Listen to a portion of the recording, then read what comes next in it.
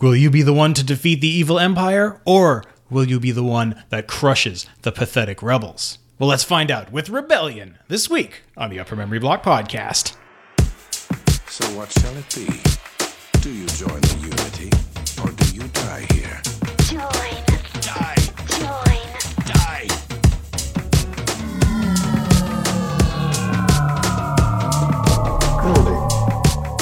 Building. Yes, sir, agreed. Yes, sir, at once.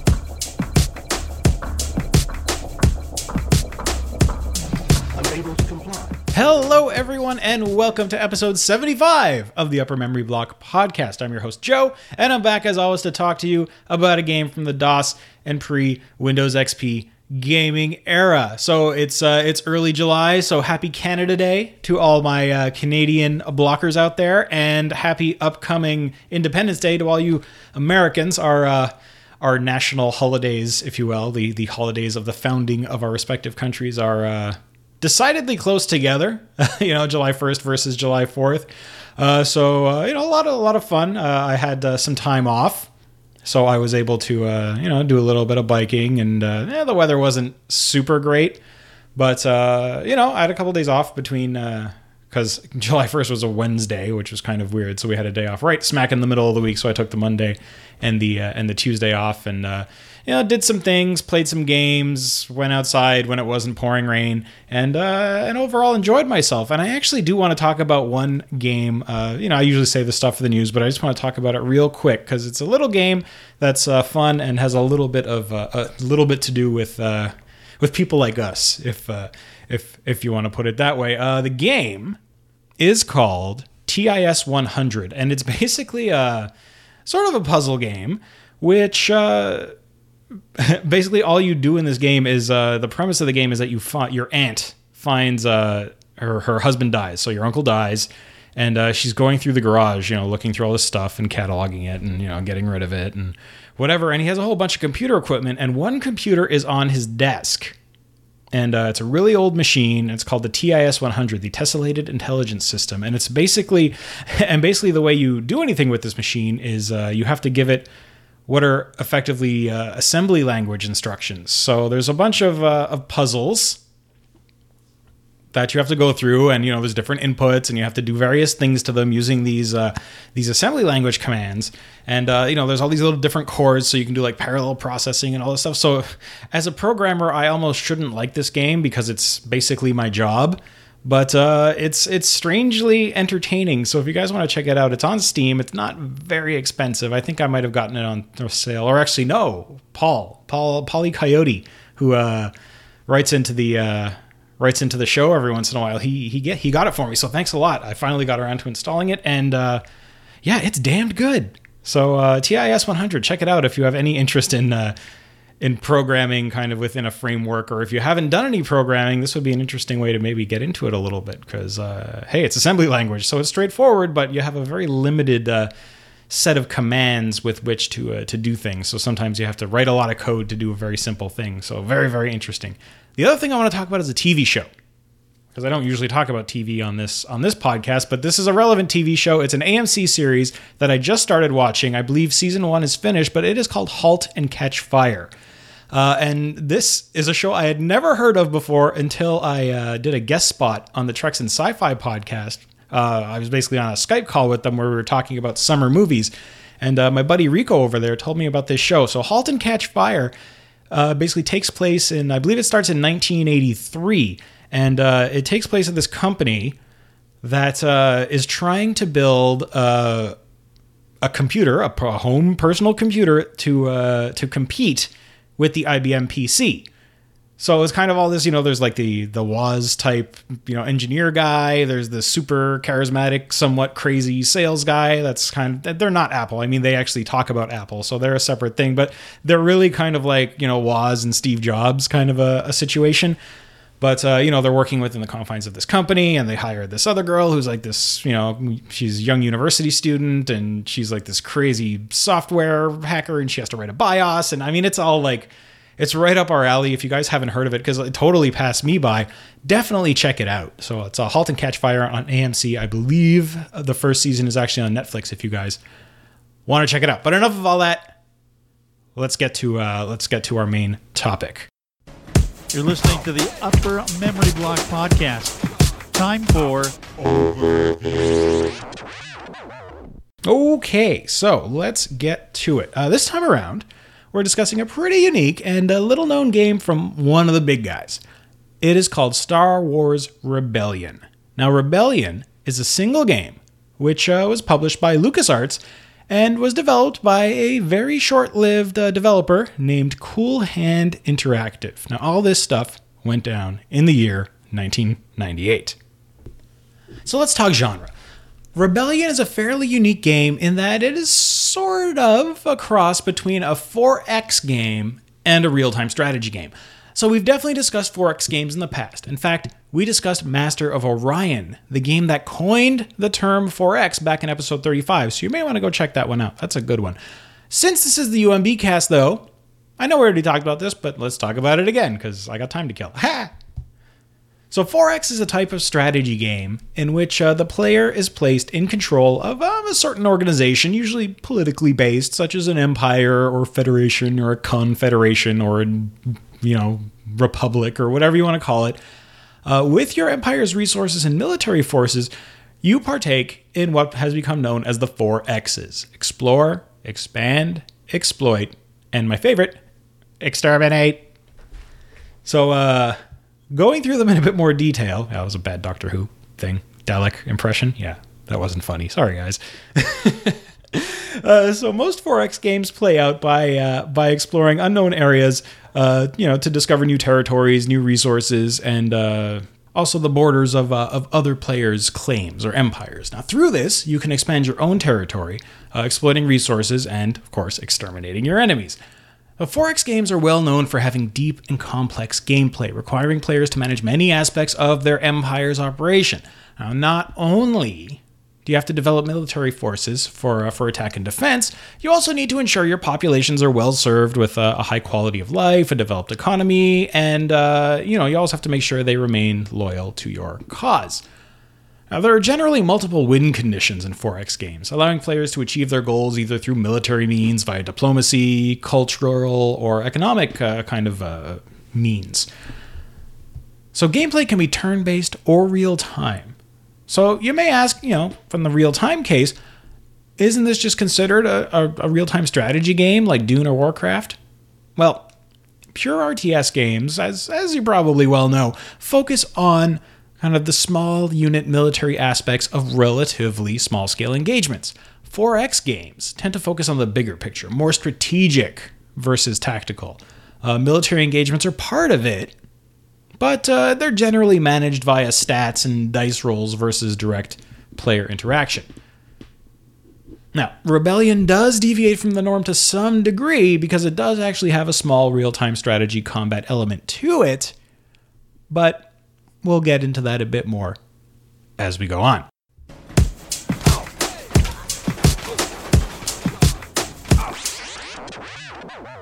So as you may imagine, Rebellion takes place within the Star Wars universe. This is a Star Wars game, so that's kind of a dead giveaway. By the name, you may also be able to surmise that we're placed in the time period of the original Star Wars trilogy. So in Star Wars Rebellion, we got to get to the time where there is a rebellion. Well, if you thought these things, you'd be right. This game is set immediately after the Battle of Yavin. Now, for those of you who aren't quite as up on Star Wars lore as I may be, considering I also kind of do a Star Wars podcast, the Battle of Yavin is the engagement that ends Star Wars Episode 4, A New Hope. Star Wars Episode 4, A New Hope, the original movie that came out in 1977. Now, this is the battle where Luke Skywalker destroys the first Death Star with the help of Han Solo, and they use the Force, Luke, help of Obi-Wan Kenobi. So while the destruction of the Death Star was a massive victory for the Rebel Alliance, it was actually sort of bittersweet. Now, the movies skip the immediate aftermath, and I didn't actually realize this, and this is kind of like a hand-in-your-geek card moment. There is 3 years between A New Hope and Empire Strikes Back. I didn't know that. So, we finish the movie, Luke destroyed a Death Star, everyone's partying, R2 gets fixed, and then we jump 3 years later to Empire Strikes Back, where Luke is, more mature, he's confident, he's a commander, the rebels have established a new base on the ice planet of Hoth, and, at least for a few minutes in the movie, all is well. Well, this game starts a matter of days after the Death Star has been destroyed. While the rebels are celebrating, they're also organizing the mass evacuation of their previously hidden base. Sadly, the destruction of the Death Star did not result in the destruction of the Empire, otherwise we wouldn't have had 2 more movies.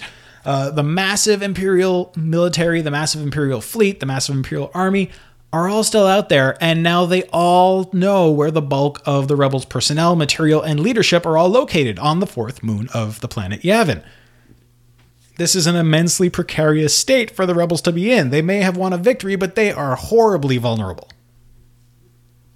In fact, the traditional Star Wars opening crawl in the intro of the game gives us a good synopsis of the state of things right now, and it reads, "It is a dark time for the rebellion. Although the Death Star has been destroyed, Imperial forces have located the hidden rebel base on Yavin and are poised to strike back. On the planet Coruscant, the heart of the Empire, Darth Vader and the Emperor make plans to crush the Rebel Alliance once and for all. The full weight of the Empire is about to come to bear against the rebels. In their secret headquarters, Alliance leaders, resolute after their recent victory, gather the warships of the Rebel fleet. Although they have won a significant battle, the war between the Alliance and the Empire has only just begun." So this is the state of things at the beginning of the game. From here, you choose your side, either Rebel or Imperial. So, who are you? Well, unlike many Star Wars games, you're not playing Luke Skywalker, you're not playing a daring smuggler, you're not a hotshot X-Wing pilot, you're not a Jedi or a Sith coming into their Force powers. In fact, on the surface, your role in this game sounds immensely boring. You are effectively an administrator, managing resources, positioning fleets, and sending notable heroes of your faction on various missions to various planets. This isn't to say that you're unimportant. Generals, admirals, Mon Mothma, Darth Vader, and even the Emperor himself all do your bidding without question. You are like the boss of the bosses. So for the purposes of describing gameplay, I'll run things from the perspective of the rebels to a certain extent, but I'll be sure to point out where things differ for the Empire. Now that we know some of the background of the universe and where you fit into it, let's start talking about the rest. You're listening to the Upper Memory Block Podcast. Okay, gameplay. So after the game's intro, we find ourselves at the controls of a Lambda-class Imperial shuttle. If you've ever seen the movies, it's those shuttles that have the foldy wings. You all know what they look like. From here, we set up all the parameters of our game. We choose the size of our galaxy, either standard, large, or huge, which corresponds to 100, 150, or 200 systems separated across 10, 15, or 20 sectors of space. Generally, larger galaxies provide a longer and more challenging game as there's more territory to fight over, more territory to hide in, more territory to explore. Next, a difficulty of easy, medium, or hard dictates how challenging and aggressive your opponents are. You can also modify the game's victory conditions here. As we'll soon understand, to win a game of Rebellion, you have to capture and hold the headquarters of your opponent, plus capture their 2 most valuable heroes. By selecting headquarters-only victory, the game becomes a sudden death match, as only the capture of your enemy's base will result in a victory.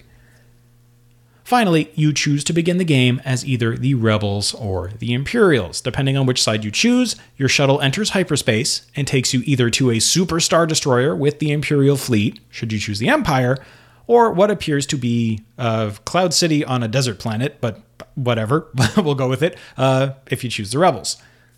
So, like I said, we'll roll through things as the Rebels, but, once you settle in after your trip, you are introduced to the screen you'll be seeing for about 90% of your gameplay, the Galaxy Overview. You're also introduced to your advisor, who, as the Rebels, just happens to be C-3PO with R2-D2 along to help manage data. 3PO now provides you with a pretty good and detailed overview of the galaxy and of your objectives. Take it away, 3PO. I am C-3PO Human Cyborg Relations, and this is my counterpart, R2-D2. we have prepared a report on the current state of the galaxy.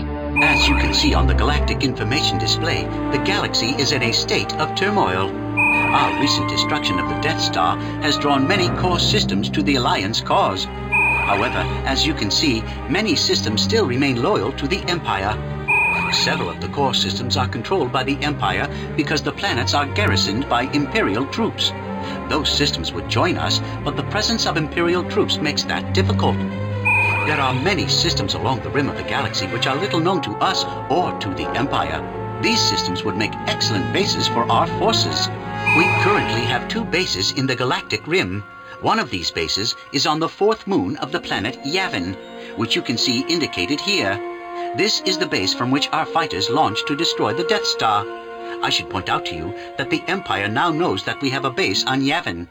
R2 has calculated the odds that the Empire will attack Yavin shortly at almost 1 to 1. Perhaps we should evacuate that base. Our other base is here. This is the location of the Alliance headquarters. Alliance intelligence believes that the Empire does not know the location of our headquarters at this time. Fortunately, our headquarters can be transferred to another system if you feel that it is threatened. You should remember that the loss of our headquarters would be a terrible blow to the Alliance. I'm sure you recall the location of the Imperial capital here on Coruscant. This is the most significant system in the Empire. This is the location of Emperor Palpatine's palace. If we could take Coruscant, that would take us a long way toward defeating the Empire. Our fleet has been dispersed after the Battle of Yavin and is now outnumbered by the Imperial fleet. I suggest we begin a shipbuilding program to strengthen our fleet. There are also troops, fighters, and system defenses located with each of our bases, as well as some facilities located on the core systems which are loyal to us. The President of the Alliance, Mon Mothma, is located here with the Alliance headquarters. Intelligence indicates that the Empire has targeted her. The capture of the President would be a significant loss to the Alliance. Our sources also indicate that Imperial agents are searching for Luke Skywalker. We know that Master Luke's abilities with the Force will make him a prime target for the Empire. Losing Master Luke would mean that our best chance for victory would be lost. I'm sure I don't need to remind you about Emperor Palpatine and his evil henchman Darth Vader. They are the leadership of the Empire. If they could be captured, it would be a severe blow to the Empire. That ends my briefing. I hope you enjoyed it. We are ready for your orders, and might I add, good luck, and may the Force be with you. Well, thank you, 3PO. So, as we can hear, as the Rebels, we have a few goals. First, we need to protect our base. The Rebels have one big advantage over the Empire. Their base can move. So if the Imperials make a play for it, you can up and move it somewhere else. Now, you also need to capture the Imperial capital of Coruscant. Now, this obviously is not easy. While the Imperials can't move their headquarters like the Rebels can, you can be assured that it will be heavily defended in both space and on the ground by a large array of Imperial forces. A frontal assault is likely not to be your best solution here, at least not right off the bat. Now, aside from capturing the capital, you also need to capture the 2 key players, leaders, if you will, of the Empire, and that is the Emperor himself and Darth Vader. Of course, you aren't doing this unopposed. The Empire will be trying to find your base and capture your leaders, who are Mon Mothma and Luke Skywalker. So, how do you accomplish this goal? Well, this is where we get into the details. It's also the point where most of the trappings of the Star Wars canon and the existing story fall away. You're effectively left to your own devices from here on out to develop the story as you see fit. So you start off the game in control of a few worlds. Controlling a world basically means that the world's popular support leans more towards your side than the other side. Neutral worlds have a 50-50 popular support. This is displayed as a bar under the planet on the galaxy overview. Red is for rebels and green is for Imperials. So if half of it's red, half of it's green, the world's kind of indifferent to both of you. So as the rebels, you have the planet Yavin, and the other planet on the rim of the galaxy where your hidden base exists. This is randomly selected at the beginning of every game. And you also have a few planets in the core.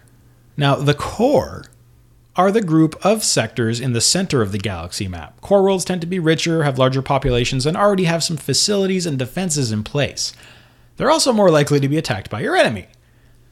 Rim worlds ring the outside of the map on the galactic rim. Hey, that's surprising. Now, they're unexplored at the start of the game, except for the one where your base is. They take a long time to get to, and they're largely undeveloped. It's with these planets that you manage and expand your side's resources, be they either in the core or on the rim. You own planets, you exploit them. Now, each planet has a set amount of energy available with which to build facilities. So if you have 8 energy boxes, you have space for 8 facilities. Now, facilities include resource buildings like mines, which produce raw materials, and refineries, which refine the raw materials into usable doodads, which can be used for other production. You don't control what they make, they just make materials that you can use. There's also a variety of production facilities like construction yards, which give you the ability to produce other facilities. There's also troop training facilities, which produce ground troops and special forces, and orbital shipyards, which produce starships and starfighters for your fleets. Finally, you can build planetary defense cannons and energy shield to defend your planets from enemy assaults. Now, using these facilities, you can build out your planets, placing defenses on key worlds and, creating large or small fleets filled with capital ships, troop transports, filled with naval or army regiments, and, starfighters for defense or attack or all that. These fleets can be used for exploration and defense of your worlds. Of course, they can also be used offensively as well. If a fleet moves into orbit of a hostile or neutral world, that world is automatically under blockade. Now, this makes moving units on and off those worlds more difficult. Units trying to run the blockade run the risk of being damaged, captured, or even destroyed. Now, fleets can also bombard enemy worlds, destroying defenses and facilities. This makes the world, in theory, easier to invade with ground troops. Now, military conquest is one way to gain control of worlds and expand your side's industrial base. But beware, a newly invaded world will need to be garrisoned by a large number of troops initially, since the planet's popular support will not be high. You just invaded them against their will, so they don't like you. If the garrison is under strength, the world will remain in uprising, and they won't contribute to any production, so really you're just wasting your time. Now, this is all well and good. Production, fleets, and military units are part and parcel of most 4X games. Rebellion is a bit different from other 4X games, though. While you do build out army regiments, fleets, facilities, all those things, the way you really get things done in this game, and the only way you can really win, is by sending characters on missions. Now, characters are exactly what you think they are. They're characters from the Star Wars universe.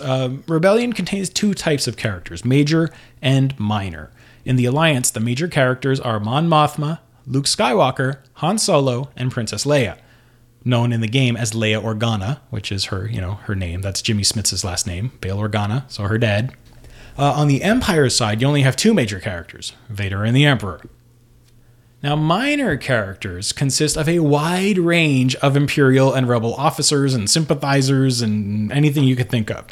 There's around 25 of them per side, including movie characters that we know, like Chewbacca, Wedge Antilles, Jen Dondana, Admiral Piet, General Veers, all those guys. What is immensely interesting, though, especially to a long-time Star Wars Expanded Universe book reader like myself, is that there are also EU characters in here. This is actually really cool. On the Rebel side, we see people like Talon Card, Borsk Thalia, Jedder Page, and Garmbel Iblis. They're all from the Thrawn trilogy that came out in the early 90s. If you want to know more about that, check out the first few episodes of the Star Wars Stacks, where we review that entire trilogy. Plug. On the Empire side, though, we find people like General Covell, Admiral Dalla, Bevel Lemalisk. He's actually the designer of the Death Star. Ship Thief Niles Ferrier, I don't know how to say it. And hell, even Grand Admiral Thrawn's in there. This isn't the first time EU characters have come into Star Wars games. I mean, Thrawn figured very heavily into TIE Fighter. But, the amount of them really did kind of tickle my EU bones, if you will. So realistically, the only differences between major and minor characters are these. You always have access to all your major characters at the start of the game. When it comes to minor characters, you're given a random selection of them when you start. You can recruit the remainder of your minor characters by sending your major characters on recruitment missions to friendly planets. Now, each character has a set of stats which define what type of missions they are good at. For example, Princess Leia has strong diplomatic and leadership skills. Han Solo has strong espionage, combat, and leadership skills. He's kind of a good all-around guy. There's quite a few types of missions your characters can undertake. At the beginning of the game, the two you'll become most familiar with are recruitment and diplomacy. So as I just mentioned, recruitment missions can be taken by your main characters to build out your stable of minor characters. Of course, having more characters allows you to send more people out on missions at the same time. Now, you'll need to balance the need to recruit as many characters as quickly as possible versus the need to send your main characters on other types of missions as well. I mean, most of your mains are pretty powerful. So, sending Mon Mothma out on a recruiting mission means she won't be doing any diplomacy, which she is really good at. So, diplomacy is the second most important mission type, at least at the start of the game. And, diplomacy is exactly what you think it is. You send one of your characters to a neutral planet and attempt to sway their popular support toward your side. Now, this may or may not result in the planet joining you, and if it doesn't, you have the option of continuing the mission until it does, or you decide you spent enough time there. Diplomacy missions can also be sent out to friendly planets that are not in uprising. This will increase their popular support for your side. So if you see them kind of, falling off a little, maybe not liking you as much as they used to, send someone off, tap them on the shoulder, and, give them a hug, and they'll start to like you again. Other mission types include espionage, which will reveal a snapshot of details of enemy or neutral planets. Incite uprising missions can result in uprisings and decreases in popular support on enemy systems. Uprisings are great on enemy worlds because they may result in destruction of defenses without you doing anything. Research missions aid in discovering new types of facilities, units, ships, all those kinds of things, because there's sort of a tech tree of things you discover as you go along. Abduction missions can result in the capture of enemy characters. These missions are actually critical to winning the game because, you got to capture people you got to capture the mains to win. Rescue missions are the opposite, allowing you to save your captured heroes. So you know what? Luke Skywalker might be captured, but if you rescue him, the Empire still can't win. Now, the more missions you send your characters on, the more their corresponding stats will increase, making them more effective as the game progresses. So, if say you have, Bren Derlin, the guy played by John Ratzenberger in The Empire Strikes Back, say he's not that good at diplomacy, and maybe you need someone to be better at diplomacy. You could start sending him on diplomacy missions. He won't do well at the beginning, but eventually he'll gain some points and he'll get okay at it. Or, you can just keep developing people in their strengths. These stats include things like leadership, espionage, combat, and various forms of research. Now, there are even some missions which can only be performed by one side or another. Now, only the Empire can send characters on assassination missions, which result in the injury or death of targeted opposing characters, because, the Alliance is nice and they don't assassinate people. On the Alliance side, if the Empire has been able to gather up the resources to build a new Death Star, which is certainly an option, the rebels can launch a Death Star sabotage mission to try and destroy it. Now, the Death Star itself is an interesting unit in the game. I mean, this you build it at a shipyard, just like you'd build, a Carrack class light cruiser or a dreadnought or a Nebulon B escort frigate or a Corellian corvette or a Star Destroyer. But it's obviously much more expensive and takes much longer to build, and it's also sort of a double-edged sword for the Empire. It's hugely expensive. It takes a long time to build it, but once it's built, there are quite a few advantages that it offers. Firstly, it has a huge carrying capacity for troops and fighters. It's a great way to reinforce garrisons on planets. If anything, it just acts like a really great, huge resupply transport. Secondly, as per the Tarkin doctrine of rule by fear that spawned it, the Death Star is an amazing threat. When the Death Star is built, effectiveness of Imperial garrisons is increased across the galaxy. However, there is a downside to the Death Star.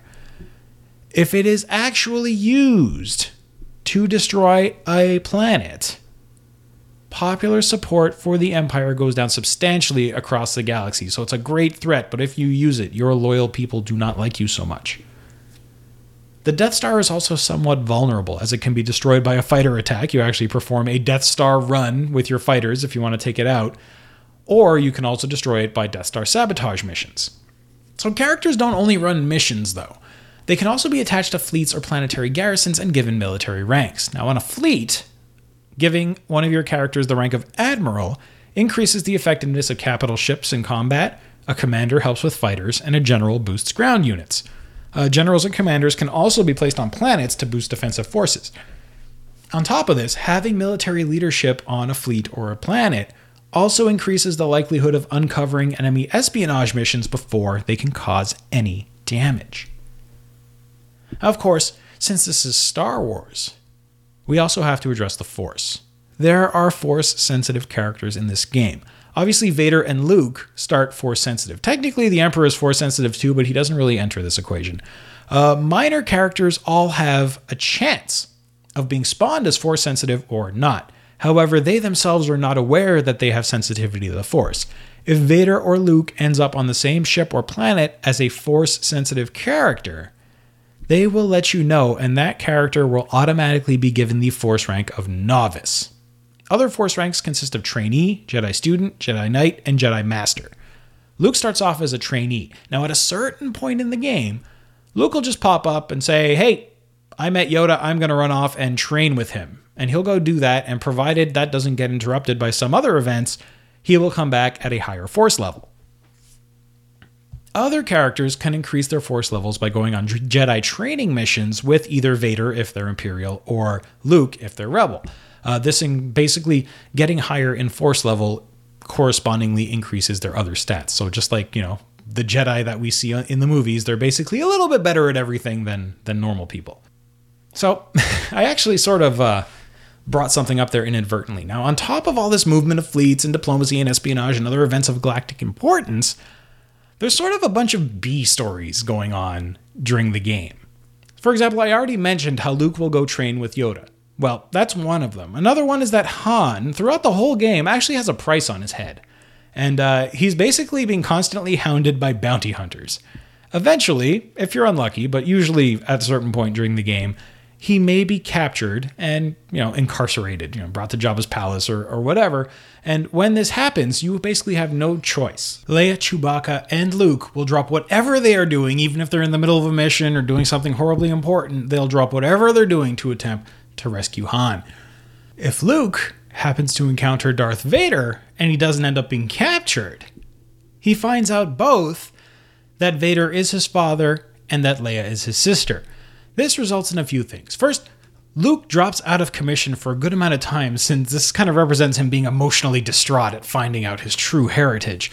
Leia also becomes Force sensitive and can undergo Force training. Basically, this is how she finds out that she has Force powers.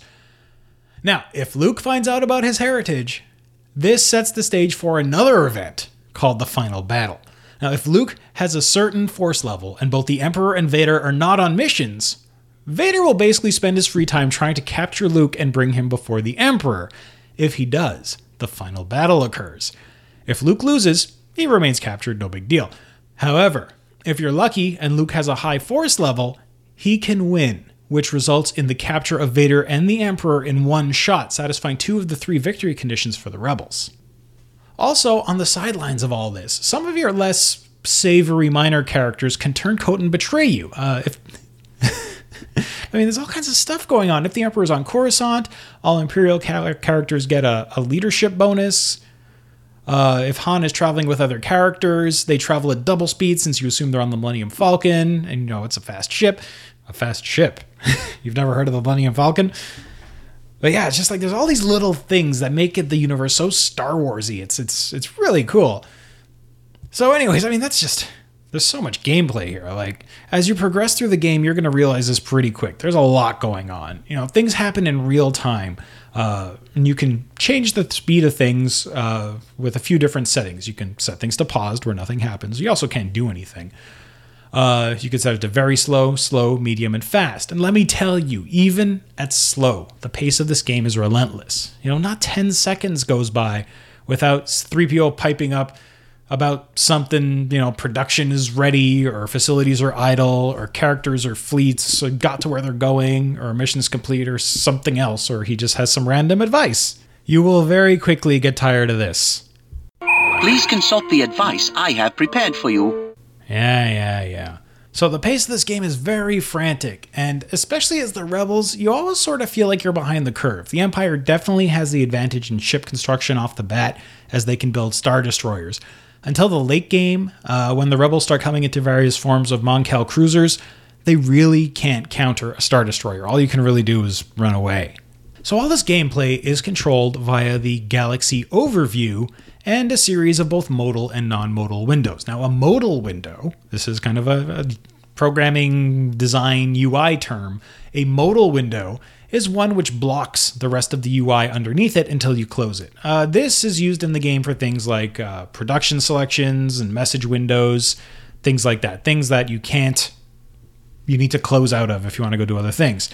Non-modal windows can be opened and moved and minimized and all that. So opening sector windows, which shows you all the planets in a sector, and even planetary detail screens are of this type. You can open them, close them. You can minimize them off to the side if you want to reference them quickly, and things like that.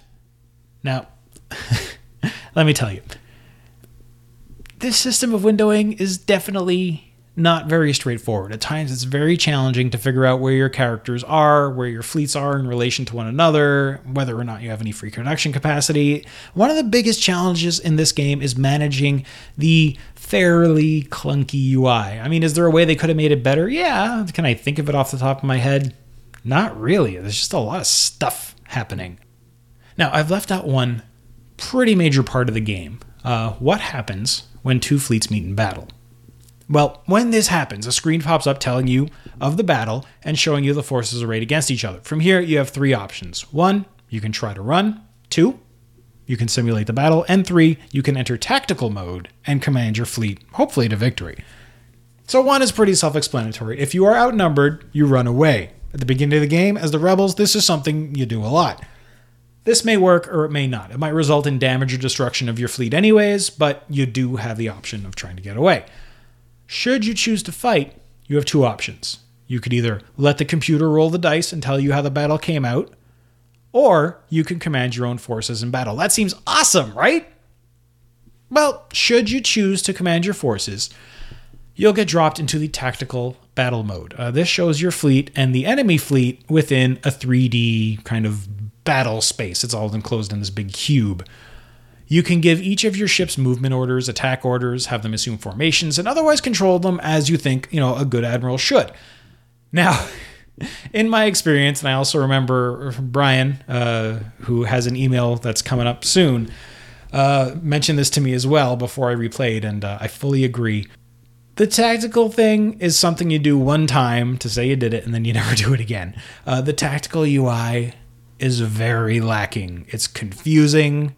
Ships seemingly don't do what they're told to do. The view window is small. It's difficult to use. I mean, the whole ship combat aspect of the game really does seem like it's something they tacked on right at the end. Like, crap, it's not done, but we got to release, put it out. I mean, I have vague memories of enjoying it when I was young, but it is immensely frustrating to try and use. I highly recommend you just simulate the space battles. I mean, the graphics aren't even really that good. Maybe if it was hard to use, but it looked beautiful. The 3D is pretty rudimentary. The fighters are just little icons that fly around, little sprites kind of a thing that don't resize or change direction or anything like that. Space battles, not really worth your time, I'd probably say. So, space battles aside, Rebellion also supports multiplayer via LAN modem serial connections or via the internet. Internet games were facilitated via, Zone.com, the Internet Gaming Zone, which was an early online gaming service that handled, I believe it handled X-Wing versus TIE Fighter and X-Wing Alliance as well.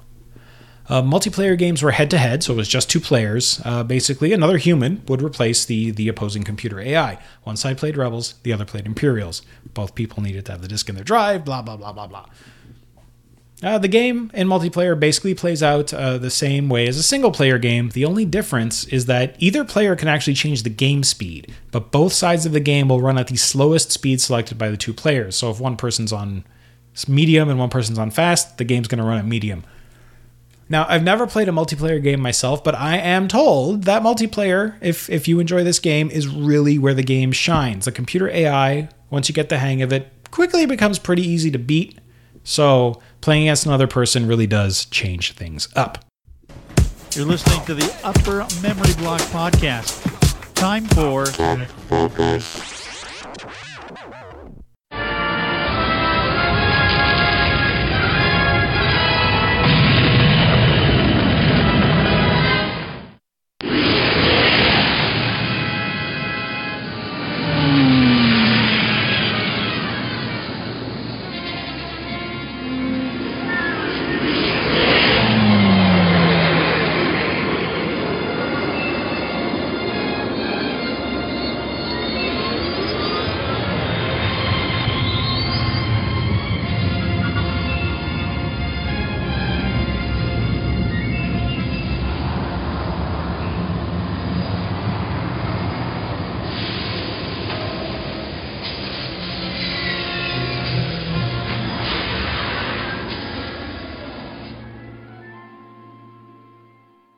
Whew, that's probably the most I've talked about gameplay on any particular game in a very long time, and I don't think I actually talked about everything in there, so you can tell how fairly complex this game is. So anyways, now it's on to the tech focus. Let's have some fun here. So to run Rebellion, you needed a machine running Windows 95 and DirectX 5.0. Now, while the game does have some 3D elements to it in the tactical mode and all that, an accelerator wasn't required. All you needed in the graphics department was a discrete PCI graphics card. So no AGP here. Or sorry, not AGP. This is pre-AGP. Sorry, no ISA cards. AGP was still coming. You also needed 16 megs of RAM, a quad-speed CD-ROM, and between 53 and 151 megs of hard drive space, depending on the type of install you chose to do. Obviously, for online play, you needed either a modem or some other form of internet connection.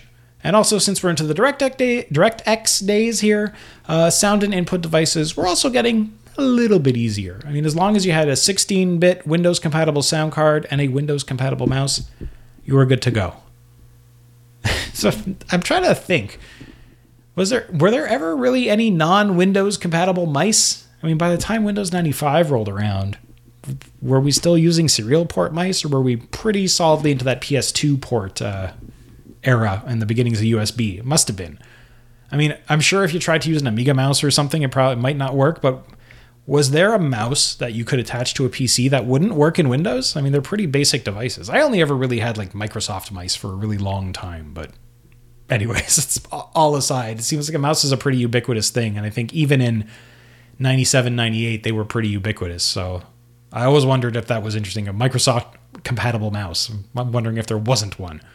Anyways, one thing I haven't covered yet, and it's usually the first thing I talk about in system requirements, is the minimum requirements for the CPU.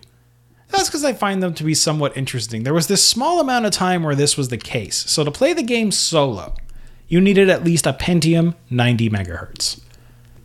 Now, to play a multiplayer game, either via LAN, serial, or modem, a Pentium 100 was recommended.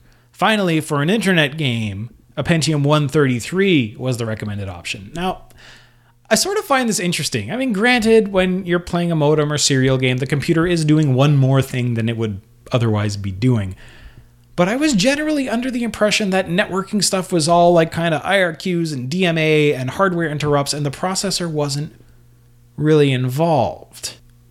Then again, this is Windows 95 we're talking about here, and if I remember right, you used to be able to buy Windows hardware like modems and sound cards that were actually like Windows modems and Windows sound cards, and they were designed for Windows, and they were much cheaper, and I believe that's because they did a lot more work in software, and they chewed up CPU cycles just to do anything.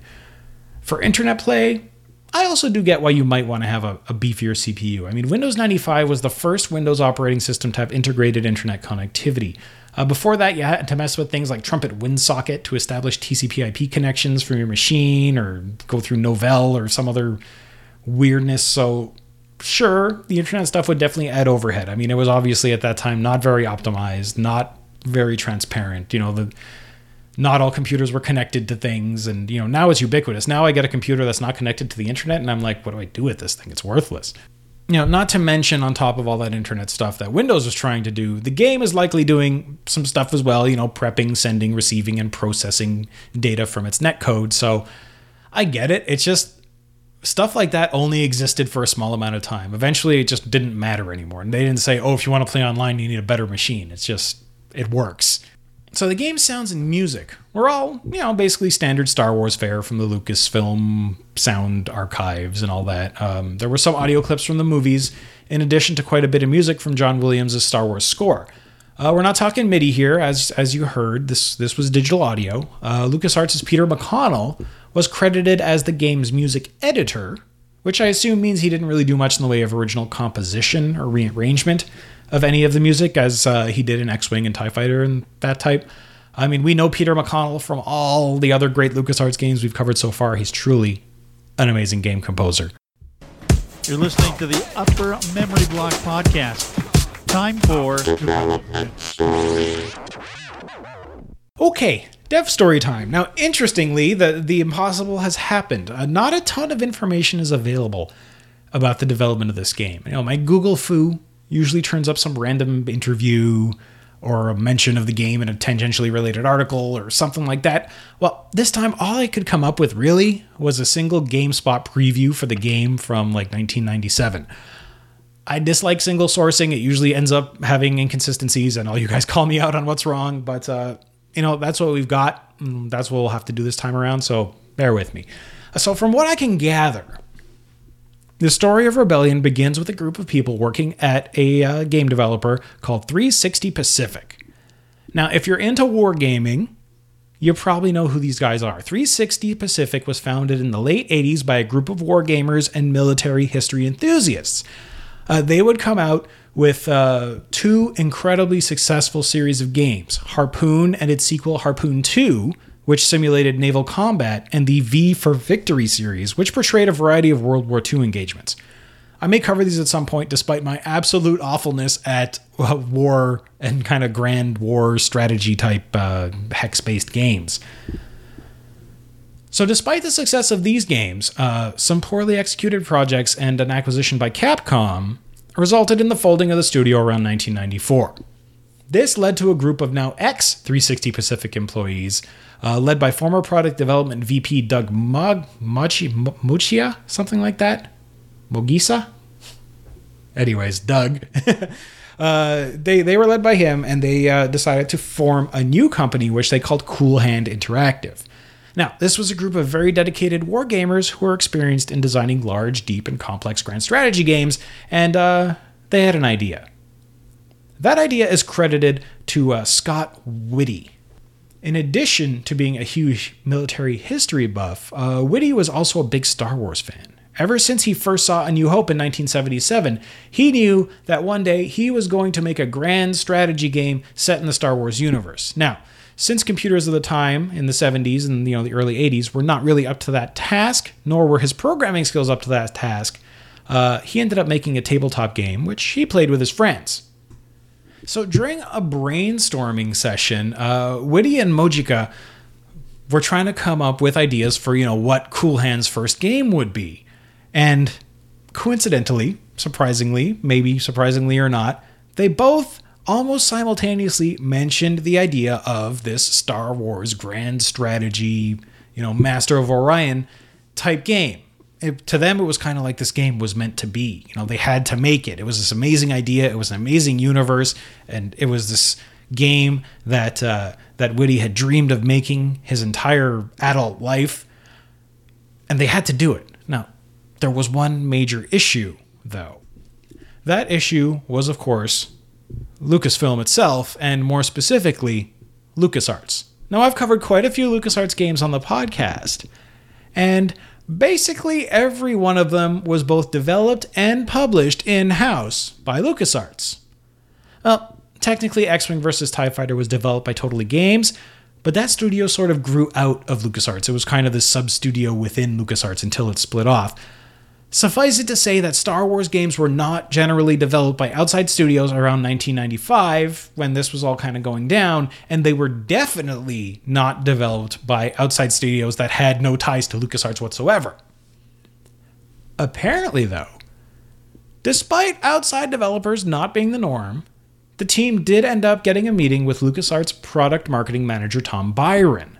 Now, according to Byron, maybe it was the presentation, maybe it was the enthusiasm, but this idea was too good to pass up. The Star Wars universe was too good a canvas not to do a game like this on. The idea, along with the reputation of the team, convinced Byron to make an exception, and Cool Hand would be the developer of this new Star Wars Grand Strategy game, which they would call Rebellion, and for some reason which I couldn't surmise is called Star Wars Supremacy in the UK and Ireland. So all this took place in what appears to be either late 1995 or very early 1996. Now the aim wasn't just to make a 4X or Grand Strategy game like a Master of Orion. They didn't want to just make a clone. They wanted to push the genre forward. That's what these guys did. Now, this is where the concept of characters and missions came from. Not only that, but as we've seen, unlike its competitors, action would take place in real time and battles would be fought in a 3D tactical mode as opposed to being dice rolls and stats. The game would be as deep and complex as any of their previous war games. But to make the game approachable, a series of detailed tutorials would be included to illustrate all aspects of Rebellion's gameplay. They also made sure to infuse it with a huge amount of Star Wars flavor with side missions, events, and individual character stories like we saw. So the game released in February of 1998 after about 3 years of development. It did all the things we already talked about: space battles, empire building, espionage, diplomacy, the Force, much more. Unfortunately, being so ambitious may have been the game's undoing. I mean, it was roundly criticized as being overly complex, but also skimming over various aspects of gameplay. For example, one complaint was that space battles were muddled in the tactical view, but ground battles were not. The UI was also criticized as being pretty unintuitive. Well, despite this, as many games do, it did gather a following of fans of both Star Wars and Grand Strategy games. And as time went on, members of the fan community started creating mods for the game. The most notable one that's still around and I believe is still maintained today is called RebEd, or Rebellion Editor. This editor allows you to create and save what are known as cards, which change the stats of characters and their, images and things like that. This applies to both characters and units in the game. This makes for a kind of mission editor, an environment editor that calls for gives you almost infinite replayability. These cards, along with additional ship models, can be packed into total conversions, which modify the game with new characters, ships, and story events. Sadly, possibly due to the poor sales of Rebellion, soon after the game came out, Cool Hand folded. This would be the only game that the company ever released, with no official sequels ever planned. However, Star Wars Empire at War, which came out in 2006, is sort of considered a successor to Rebellion, so it's not as though there weren't other attempts. Now, none of them were very successful either, so I think we're still kind of waiting for the Star Wars Grand Strategy game. Maybe we'll get it with the new movie, but there's definitely no plans for anything that I know about. Hi, I'm the Space Quest historian, and I want you to listen to the Upper Memory Block podcast. Because I say so. So where can we get our hands on Rebellion today? Well, we're in luck. Rebellion is one of those games recently released in, I believe it was the second wave of GOG.com Star Wars games. So you can grab it there for $5.99 US. Despite the fact that it's a Windows 95 game and those traditionally run horribly on Windows 7, Windows 8 type platforms, this game, whatever it is that the guys at GOG did, runs flawlessly for me.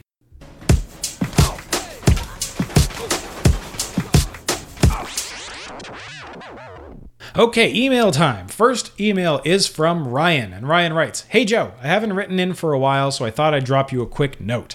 Star Wars Rebellion is the best game ever, is what I told all my friends when it came out. When it was launched, a bunch of my friends and I all got it, and they all hated it. It was too hard, and there was too much going on. Being a high school student at the time, my ego told me that I should say that I loved it, and I didn't find it hard at all, and that I was really good at it. That, of course, was a lie. But I really truly did want to like the game. So as I was telling people that it was the best game ever, I was trying to convince myself of the fact. So I kept at it, trying to beat myself into liking this game.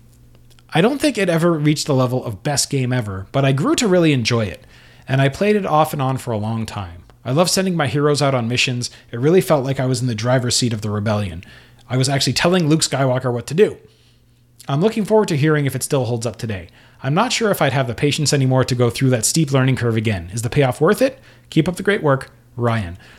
Well, thanks, Ryan. And, well, we'll get to what I think about it in a little bit, but I'm trying to think if I had any games like that. Like, I've said it before, I was always very forgiving of games, except Privateer 2. And, when people say, oh, I hate that game, I would always kind of say, well, it really does. There's something to it. There's good parts of it. There's, blah, blah, blah. So, and Rebellion was definitely one of those. I remember I had a friend, my friend Nick. He loved the game way more than I did, and he got way better at it than I ever was. So, it's interesting that I always remember, for me, it was more with books and stuff like Lord of the Rings. For some reason, I always had a lot of trouble getting through Lord of the Rings. But I always would try and force myself and trying to read like Dune, Frank Herbert's Dune. I would always try and get through the books. And I knew I'm like, I have to like these books. I love sci-fi and I love fantasy and I'm a big geek. So I have to read these books and I have to enjoy them. And I just could never do it. But it just like because I felt like I was supposed to like them, then I had to do it and I had to do it and I had to do it. And it's just, I don't think I've still done it. So anyways, good on you for sticking with it. Next, we have a voicemail from Brian. Take it away, sir. Hello, Joe, you sexy beep. I probably can't say that on your show. Hi, this is Brian. Kind of long-time listener, working on that. First-time caller. You know me as the Space Game Junkie, and I am giddy that you are doing a show about a game near and dear to my heart, Star Wars Rebellion. Now, when this came out, I played the ever-loving crap out of it. I mean, it was really the only game of its type. It kind of still is. I mean, it's a character-driven sort of 4X thing where instead, I mean, you do send fleets around, but not really to colonize as much as fortify. But the big, wonderful part of the game was sending characters around to do missions of espionage, to do missions of sabotage, all that kind of stuff. The interface was wacky. The resolution was stuck. The combat was terrible. But all that said, this game is just really kind of unique in terms of space gaming. There really isn't anything like it. For now, it's kind of the closest thing you will get to Crusader Kings in space. And this is something that space game strategy nuts like myself have wanted for a long time. So I've probably put, at least back in the day, dozens of hours into this game. I haven't played it much recently because I tried playing it recently and, oh my god, I ran to that interface. The interface is nuts. But folks, if you have not played Rebellion and you like space games and you like Star Wars, you do it. It's a service to yourself. You do yourself a service to go to GOG and get this game just to see what they were trying to do, because this game is very ambitious. And if you can read the manual is pretty good, by the way. If you can read the manual and get through this game, get through the interface, and actually have it click with you, you're really in for a treat, because there really is nothing like this. But hopefully there will be more like this. I mean, there's a game coming out called Imperia, which is a very character-driven space strategy game, so hopefully that'll kind of scratch the same itch that Rebellion does. But I just can't wait to hear your thoughts on Rebellion, because, like I said, it's just a really special game to me. So thanks for doing a show on this wonderful game. Thanks for your podcast. And I will talk to you soon, and hopefully have you back on my podcast soon. Bye-bye. Well, thank you, Brian. And yes, I do have to highly recommend you guys go check out the Space Game Junkie podcast for both, a lot of coverage of current space games and old space games and dev interviews. And, these guys are great. They had an interview with, David Westman, I think, who worked on X-Wing, TIE Fighter, X-Wing versus TIE Fighter. They've interviewed Chris Roberts. I mean, it's freaking incredible, the guys that Brian and his co-hosts get. And I always have a great time when I'm on their show. And Brian, I'm really glad that you mentioned the manual. I totally forgot to kind of bring that up. I think the manual is something you can, when you buy it on GOG, you get the PDF. And I think it's something to the effect of 160 pages or 140 pages. It's a big manual. And I do remember this. Like, it was a book. And I remember having it because I still have the CD of this game, but I don't have the manual anymore. But, and all those tutorials that I was talking about in the dev story, they said, oh, we're going to ship it. They weren't, online tutorials. They weren't like in-game tutorials. They were basically, there was an entire section of the book that had something like 10 or 12 or 14 different little mini tutorials that you should, before you really start playing the game, play through each kind of little. There's like, this is a tutorial on how to manage production. This is a tutorial on how to build and move fleets. So all the things, it was kind of like the proto-modern, in-game tutorial. Everything where in a modern game, you would open up like the tutorial menu and it would say tutorial 1, movement, tutorial 2, combat, and whatever. That was all outlined in these books. And it would even tell you how to get into the situation. So it's like, how to do fleet combat. Well, they say, well, start a new game, gather up all your fleets, which might even take some time, and then move them to an Imperial planet or, an enemy planet. And, you would practice combat. So they would even tell you how to create the situation for the tutorial. It wouldn't just be like, well, wait randomly until this one thing happens. So it was actually really well done. And I think if you did take the time to go through the tutorials, the game did become a bit more approachable. So thanks again, Brian. And keep on sending stuff in.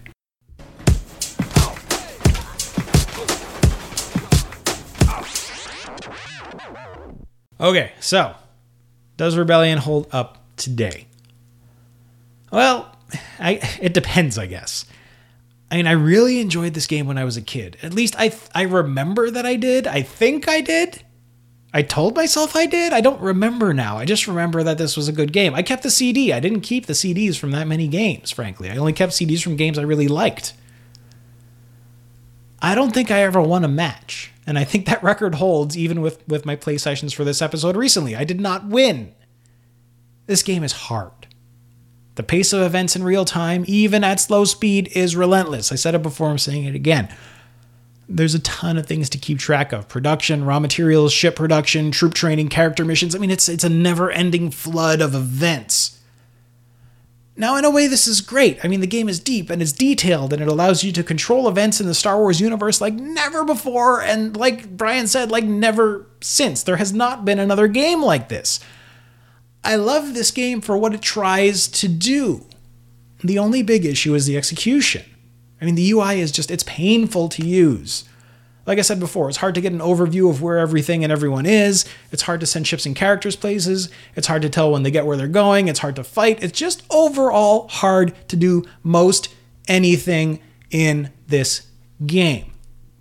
However, like with many grand strategy games, and I'm talking about, things like Crusader Kings and Europa Universalis here, like very deep, very complex grand strategy games, if you give this game enough time, if you work through the plethora of tutorials in the manual, you will eventually come to love it.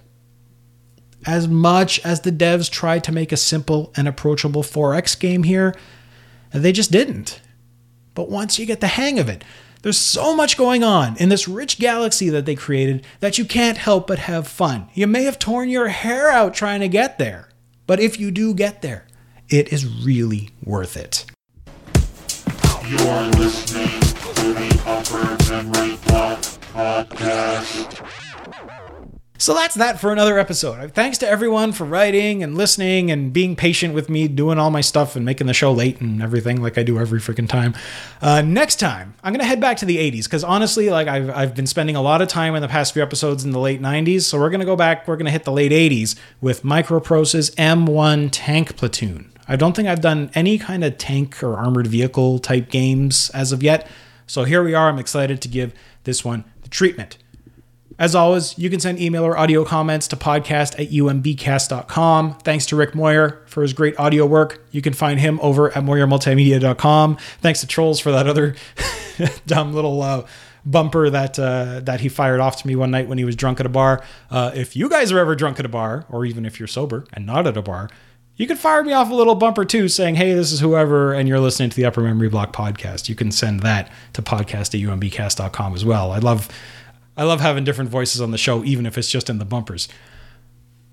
That aside, don't forget, if you enjoy the show, you can become my boss over at patreon.com/UMBcast. If you find some value in the show, please consider joining my current patrons. I love you all, in donating $1 or $2 per show to help me with the costs and hit our next goal, which is, I believe, weekly Twitch streams. I need some motivation because I'm actually horribly shy and Twitch scares me. So if we hit that goal, I'm gonna drag myself out of my dungeon and I'm gonna play some games, and you guys can watch me. And we'll do a bunch of different things. It might be what I'm covering, it might not. Maybe I'll do series.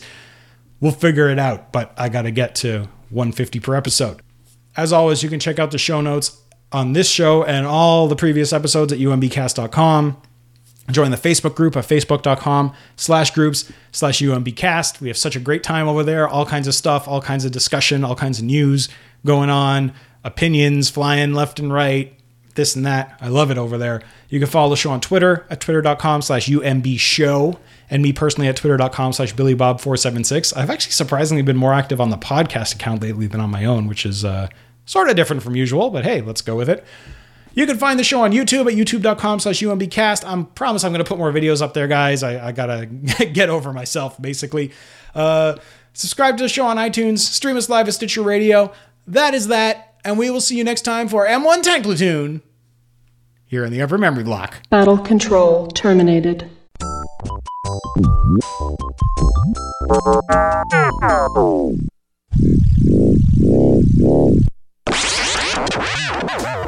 You've been listening to the Upper Memory Block Podcast with Joe Mastroianni. For more information on the podcast, visit umbcast.com. That's umbcast.com. Write to Joe today at podcast@umbcast.com. That's podcast@umbcast.com. So what shall it be? Do you join the unity, or do you die here? Join.